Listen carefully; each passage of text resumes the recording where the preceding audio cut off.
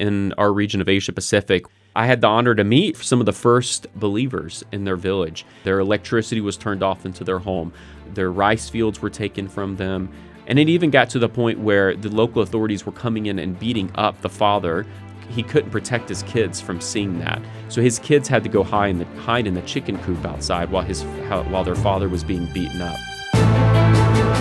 Jesus never promised his followers an easy path.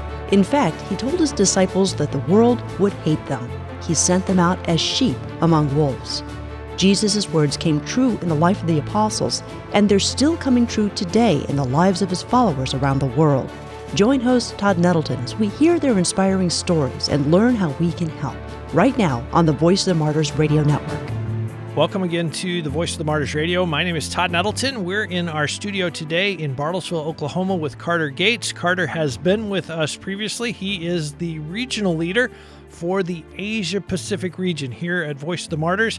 That includes a lot of places that we love to talk about, the places like North Korea and China and Vietnam and Laos and Indonesia, and serving our brothers and sisters in those places. Carter, welcome back to Voice of the Martyrs Radio. Thanks. It's good to be here. It is good to have you here. I know your region was one of the ones that was most impacted by COVID. A lot of the countries that we just mentioned were completely closed down. Some of them until like a month ago. They just now said, okay, fine, we're open again. Is your team basically back to normal, full speed ahead? Is there still some places where COVID is affecting what you would like to do or what you want to do? Kind of give us an update on where we're at with that. There's been significant strict lockdowns over the last few years as we're approaching and encountering around 3 years ago now that we are starting to learn about COVID. But thankfully, I would say as of last month, when China finally dropped their COVID and zero COVID policies that they had been implementing in the country, we are almost back to normal. I would say outside of China, there are still some restrictions, but overall, I would say we're finally moving into a more of a normal travel, and not just for us, but I would say for our Christian family that we work with throughout our region. They're starting to gather together more normally, be with one another, and do ministry more normally again. So we're thankful for that. Praise the Lord, yeah.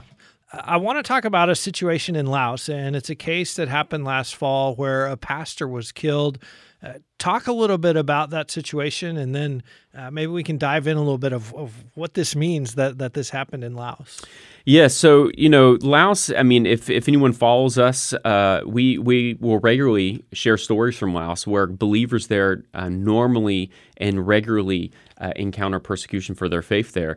But in recent times, I would say in the last decade or so, we don't really hear of many believers being killed for their faith inside of Laos. So this was more of a rare story that we heard about. But what we have learned from our network there is what had happened was a pastor was involved in a church planting network, and what we had been told was this pastor had been previously arrested in the past, and he was traveling to a training seminar, but he'd never showed up. After 3 days of searching, they eventually found his body. It appeared that he had been tortured.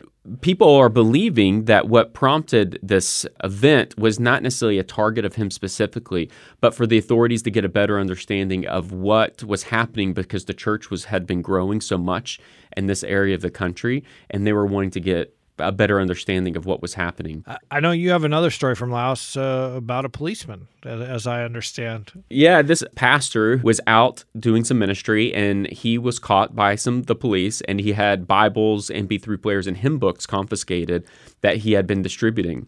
And not long after, one of the policemen that had taken those things from him came back to him and said, when I seized those materials from you, I burned the Bibles. But ever since I've done that, bad things have been happening in my life.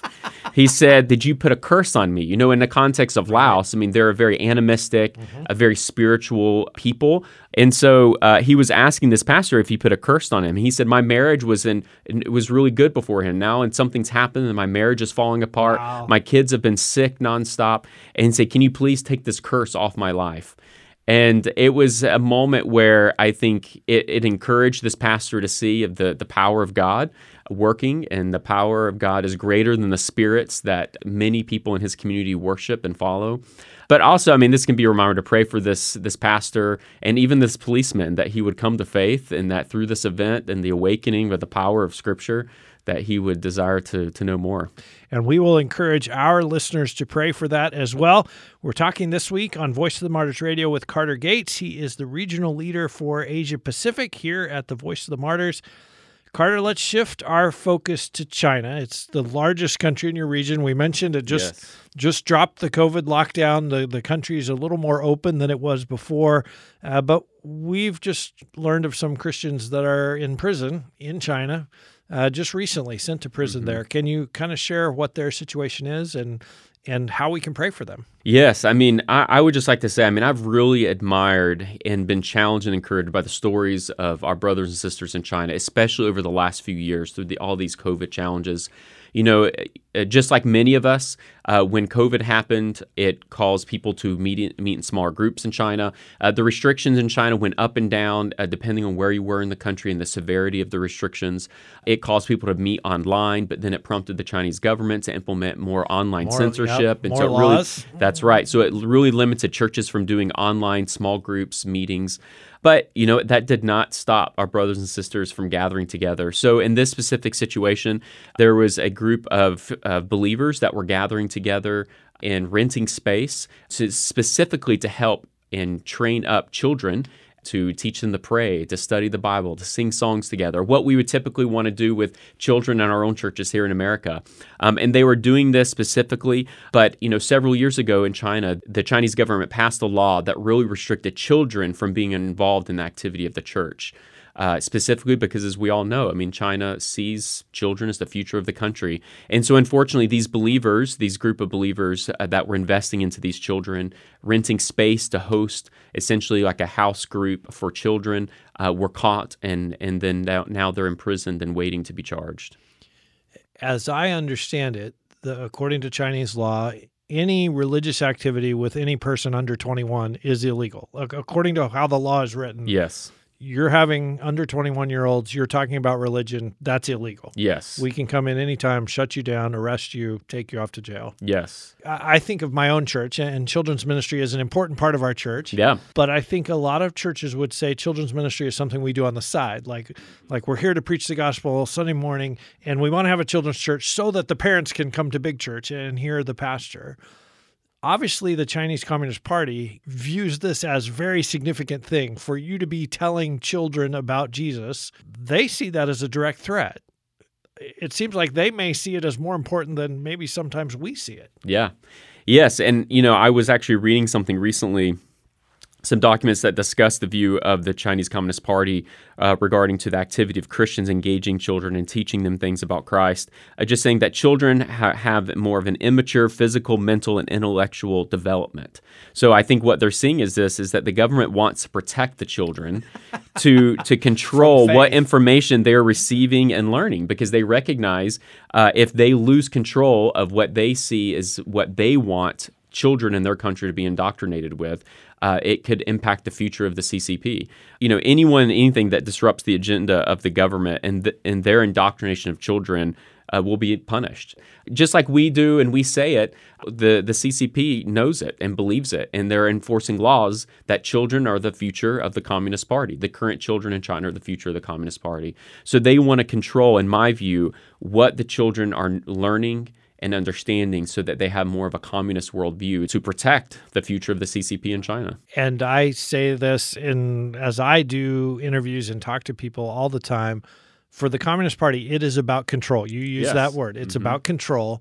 And if these children are trained in scriptural principles, they're going to be harder to control from the Communist Party perspective. They're going to want to be good followers of Jesus instead of good members of the Communist Party.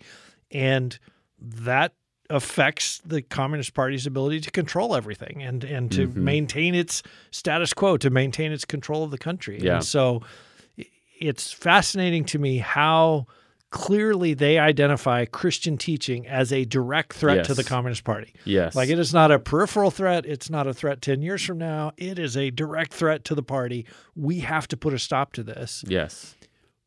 What happens on our side of the ocean, in your office, when you hear a report like this, and, okay, we know these Chinese Christians have been sent to jail? What goes on in your office and in your team to say, okay, what does this mean for VOM? How can we help? What do they need? Those kind of questions. Yeah, so I mean, just with any situation like this, I mean, we work closely with a network of partners that help us understand these things in these contexts. And it's something I think we're going to, I know we wanted to discuss a little further in our conversation, but, when we come alongside Christians facing persecution, whether they're in China or in other parts of our region or the world, what we want to do is, our ultimate goal is by walking with this believer through persecution, we're partnering them to continue to help them further the gospel in a very restricted and hostile area. So we want to come alongside them and to encourage them, just like we want to bring fellowship and inspiration with our readers and our listeners. We want to do this with the Christians that are in the midst of persecution. But we have to be very diligent and we have to be very cautious in how we go about doing that, because the last thing we want to do is to bring further persecution, further hardship. China is very good at making that very difficult. Just with our modern day technology and the conveniences of that we experience even in here in America, where we think, it's becoming very convenient to pay with Apple Pay or to do the things we do every day in an electronic format. What we don't think about on the other side is that it makes our government more easy to track us and to know what we're doing. And so particularly when you talk about crossing an international boundary, like transferring money from Correct. our country to another country. I mean, some people are saying that China may be the first cashless society. They're moving and heading towards that direction. So, the reality is when we hear about these situations and we want to respond to them, we have to think through things critically, not just in a quick response mode, but, be calculated and intentional and say, okay, what is the best way to serve our brother and sister in Christ in this? Not just in prayer, but in some sort of tangible support and partnership. So we've mentioned Laos, we've mentioned China. I know there's another story that you want to share, and unfortunately, it involves more of our brothers and sisters going to jail. Yes. We don't want to say a country in this case for their security because it is a very sensitive situation. Talk a little bit about what they're going through and maybe how we're trying to help in this situation. Yes. So this is a situation in one of the countries in our region of Asia Pacific where I had the honor to meet these believers on a recent trip to this place. And what happened in this context is they are from a rural area of the country where they live, and they're some of the first believers in their village. And in their area of the country, the local authorities were quite proud that there were no Christians or very few Christians in their area. And so when they came to faith, they wanted, in their response to that, they wanted to establish a church in their village. So the officials are quite proud that there are no, like we can stand up and say, hey, in my village, there are no Christians. Yes. Why is that a point of pride for them? Like, is that the government likes them better if they can say that, or how? Why is that a big deal? Sure. Well, I would say in this context, it's more of a communist ideological country, and so in a communist context, your allegiance is to your country and your leaders.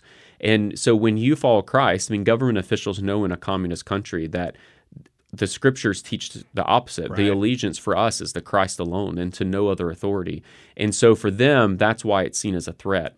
And so I think that's why they take great pride, because they have more people that are aligned and committed to the government, more of those communist ideologies that they desire to have. So look what a good leader I am. All of the people in my village are very loyal to the government. Yes. None of them are following this foreign religion. Yes, exactly.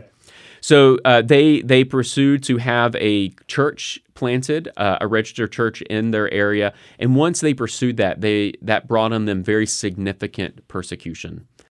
And I want to point out the fact that you said a registered church. So they wanted to get government approval and say, hey, there are Christians in this village and we want to have a building. We want to have a place where we can meet together and worship.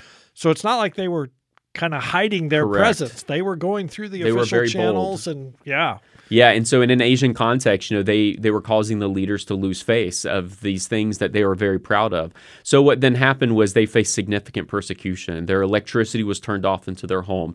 Once again, as I refer to the squeeze kind of persecution, the persecution where someone comes around you and does things to you to kind of pressure you to kind of leave your faith or make things so difficult for you that you want to stop the activity of your faith. So they force people in the community to stop selling them things in the local market. Their rice fields were taken from them. They put a camera up outside of their home, so then they knew if visitors came to help them. So they caused them to be so isolated in a very communal society that it made things very difficult for them. And it even got to the point where the local authorities were coming in and beating up the father, the one that was the very bold and requesting the church to be registered. And when I met this man, what was powerful to me in that moment was, he wasn't very emotional talking about the persecution he experienced of the electricity being turned off, being rejected by his community. But he broke down in tears when he started discussing how he was being beat up. And the reason he was breaking down in tears was not because of he himself being beaten up. It's because, being in a rural area of Asia, they live in a very small home. So what happened was, him being beaten up, he couldn't protect his kids from seeing that. Mm-hmm. So his kids had to go hide in the chicken coop outside while their father was being beaten up. And so it was a very, obviously you could tell, a traumatic, emotional experience for him. And so they were experiencing all of this. And then unfortunately, not long after we returned back here to the U.S., after meeting him, we got word that they were arrested and they disappeared. And we had no idea where they went. But thankfully, we just got word that they are alive. We were even starting to question that.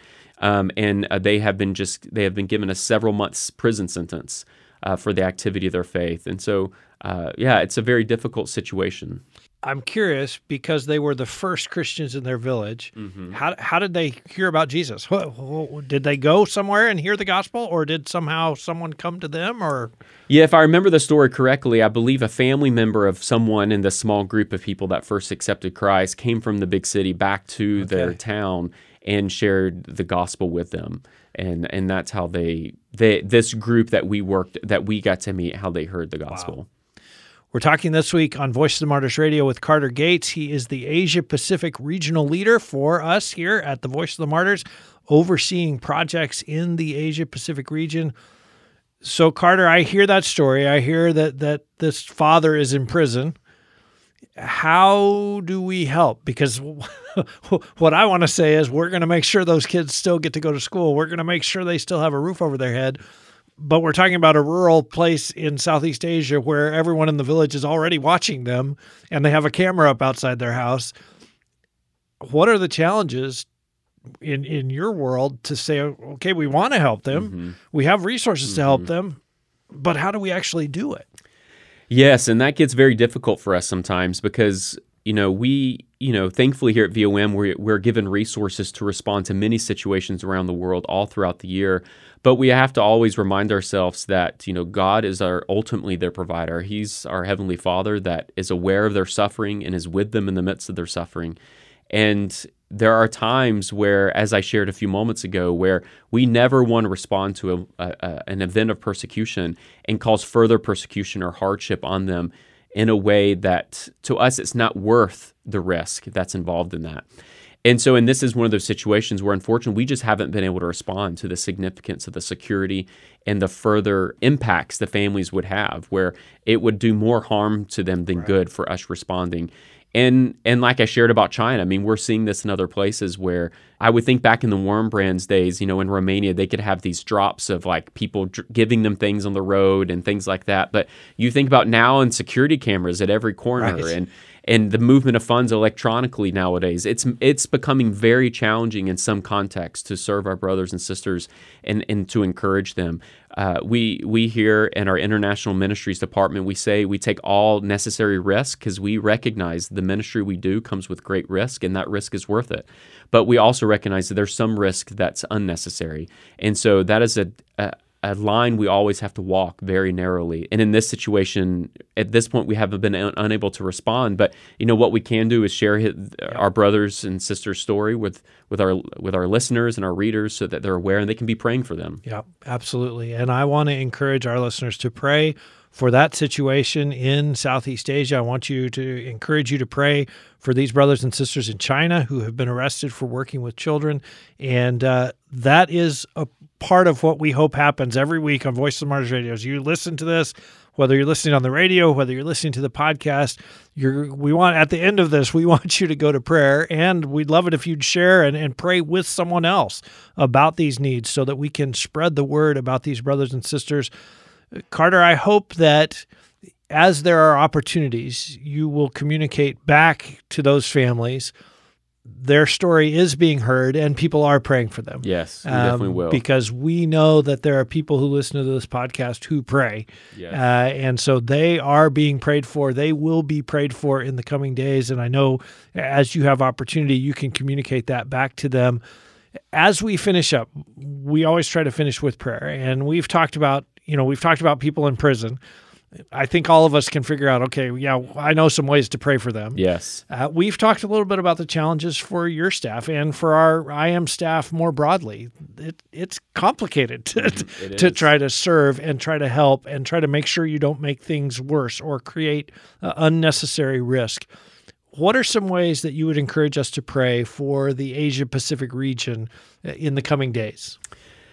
Yes, something that I thought about, referring back to the first story that we discussed with the pastor in Laos that was killed this past fall, thinking of his wife and children that are left behind, thinking of these believers in China that are imprisoned with their family members left without them while they're in prison, and the same in the other story we've mentioned. We often think about, and even when I have the honor to meet many of these believers, is that they truly have great faith, and that's so inspiring, and that's why we like to tell their stories. But at the same time, we often forget that they're human, and they're also in need of saving grace because they're being sanctified through these trials. And I think what we can often pray for them is because they're experiencing fear, they're experiencing anxiety, they're experiencing loneliness. Even in the midst of having great faith, they still are human, and they have these emotions and these anxieties. And so I think remember to pray for them. Pray for the wife of this pastor in Laos, who is now a widow, who even though she may have great faith through the faith of her husband, at the same time, she's now a widow, and there's deep grief involved in that. To family members who have a husband or a wife that's imprisoned, it's the same. There's deep grief and fear and anxiousness when you're living in a context where you're being watched and monitored, especially in communist countries. It's hard. And so be praying for our brothers and sisters that live in those contexts and having those emotions and anxieties. And pray for our team that we would have wisdom as we work closely with partners and our staff that live in these contexts to know how do we best serve, how do we best encourage. As I shared, ultimately through all of this, what we're trying to achieve is that we can help the gospel be furthered in these most difficult and hostile and restricted areas of the world, and for us, Asia Pacific. Amen. It used to say across the masthead of our Voice of the Martyrs magazine, servants of the persecuted church. Mm-hmm. And I think of you and I think of your team. That's our goal when we open up the email box every morning is we want to serve these brothers and sisters. We want to serve their families. And one of the really foundational things of that is praying for them and just praying that God will be with them. And I appreciate you helping kind of put faces on those prayers of just think about if your spouse was in prison. Yes. And not a prison where they're safe, a prison where you don't know if they're going to get anything to eat today. Yes. You don't know if they're going to be beaten today. How much would that weigh on you when you opened your eyes every morning to think, I wonder if my spouse opened their eyes. I wonder if they're going to get anything to eat today. Yes. And then you multiply that by weeks and months and years, and That's just right. It's mind-boggling, really, the amount of suffering. We've been talking today on Voice of the Martyrs Radio with Carter Gates. He is the regional leader for our Asia-Pacific region. As always, if you are just now joining us, you can hear this whole conversation at VOMradio.net. You can also listen wherever you find podcasts. Just search for VOM Radio or search for The Voice of the Martyrs. While you're at VOMradio.net, I would love it if you'd send me a note. Right at the bottom of the page, there's a little message box. You can send me a message. I do, in fact, read those. I love hearing from listeners about how these stories are impacting your faith. I love hearing about how you're praying, and I hope this week you will pray especially for Laos and China and other nations in the Asia-Pacific region. Carter, thank you for being with us this week on Voice of the Martyrs Radio. It was a joy to be here, and thank you to all of our listeners who continue to support and pray for us and our ministry, and we're thankful for them. If you haven't already done so, I want to encourage you to subscribe to the free Voice of the Martyrs magazine. Just come to VOMradio.net. Click on the link at the top of the page that says free magazine. We would love to send that to you each month with the stories of our persecuted brothers and sisters. Also, I'd appreciate it if you would take a few moments to rate and review this podcast. Wherever it is that you're listening, that's a great way to help us reach new listeners with the stories of our persecuted brothers and sisters. You can also help us reach new listeners by sharing this episode with a Christian friend and with your pastor. Maybe you just want to text a link to them right now. You can also give financially to support VOM's work helping persecuted Christians, providing Bibles, and supporting frontline ministry. Simply click on the Donate tab at the top of vomradio.net, or you can go directly vomradio.net/donate. I hope you will be back with us next week. We are going to hear a conversation that I recorded with the husband of a martyr, and we will talk about that. We will talk about that time of grief and loss, but also how, in really miraculous ways, he experienced God's grace in the midst of that, God's presence in the midst of that. I know you'll be encouraged by that conversation, so I hope you'll be back with us next week right here on the Voice of the Martyrs Podcast Network.